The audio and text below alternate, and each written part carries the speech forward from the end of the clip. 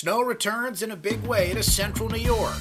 The Orange get their second ACC win, and Woodstock is back in Central New York.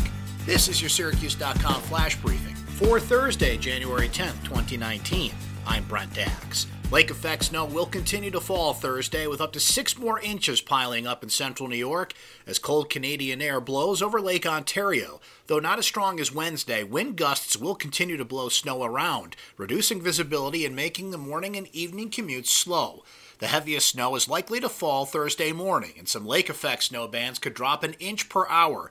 The hills in southern Onondaga and Madison counties will probably get the most snow and the strongest winds. Snow showers will likely continue through the day and taper off on Friday.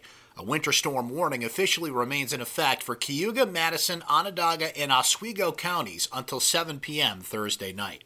The Syracuse University men's basketball team defeated Clemson 61-53 in a grinded-out game at the Carrier Dome Wednesday night. The Orange held the Tigers to just 53 points, 22 below their season average. They pestered Clemson into 35% shooting and played solid defense. The Orange also got a balanced offensive attack with every starter scoring at least 9 points. Former Syracuse University wide receiver Marcus Sayles was arrested, along with 14 others Wednesday, as part of a federal drug bust.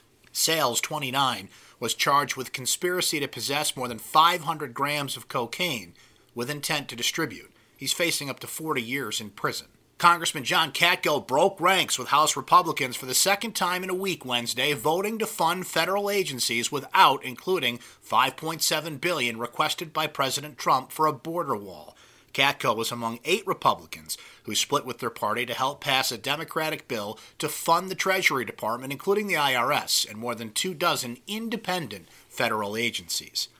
Woodstock's heading back to Central New York. Promoter Michael Lang has announced that the official 50th anniversary concert will be held at Watkins Glen. Lang announced Wednesday that Woodstock 50 will be a 3-day festival honoring the original 1969 event. It'll take place August 16th, 17th, and 18th. Tickets will go on sale in February. Prices have not been announced yet, and the full list of over 40 artists who will be performing will be announced next month.